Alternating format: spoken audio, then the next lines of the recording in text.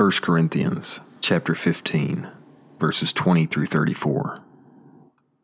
But now Christ has been raised from the dead, the firstfruits of those who have fallen asleep. For since through man came death, through man also came the resurrection of the dead. For just as in Adam all die, so also in Christ all will be made alive.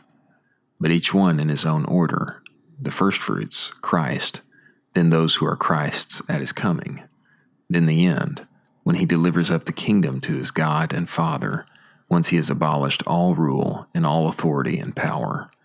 For he must reign until God puts all his enemies under his feet. Death, the last enemy, is being abolished. For he has subjected all things under his feet.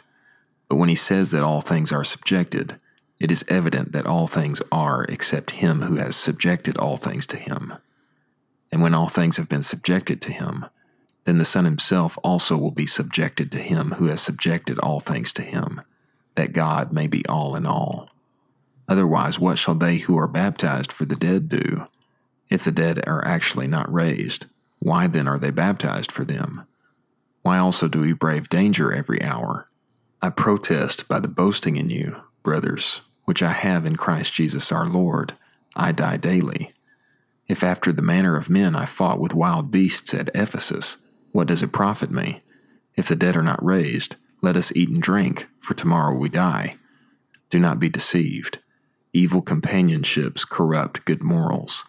Awake from the drunken stupor righteously and do not sin, for some of you are ignorant of God. I speak to your shame.